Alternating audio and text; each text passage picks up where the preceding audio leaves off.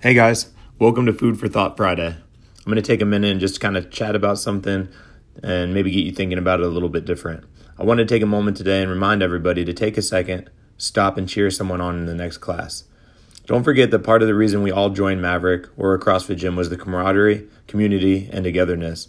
I know we all get busy and sometimes we might be on a schedule and need to cut out and get out of class ASAP. That's totally cool. No worries. You don't always have to stay and cheer. But I just want you to remember that after you finish a workout, if you have the time, take a second before putting your gear away and try to support a friend.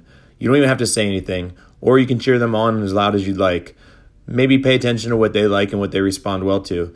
Sometimes people don't want you to cheer, and other times they just want you there to support them and to kind of be there, giving them good positive energy and knowing that you actually care if they finish or not. That support will mean the world.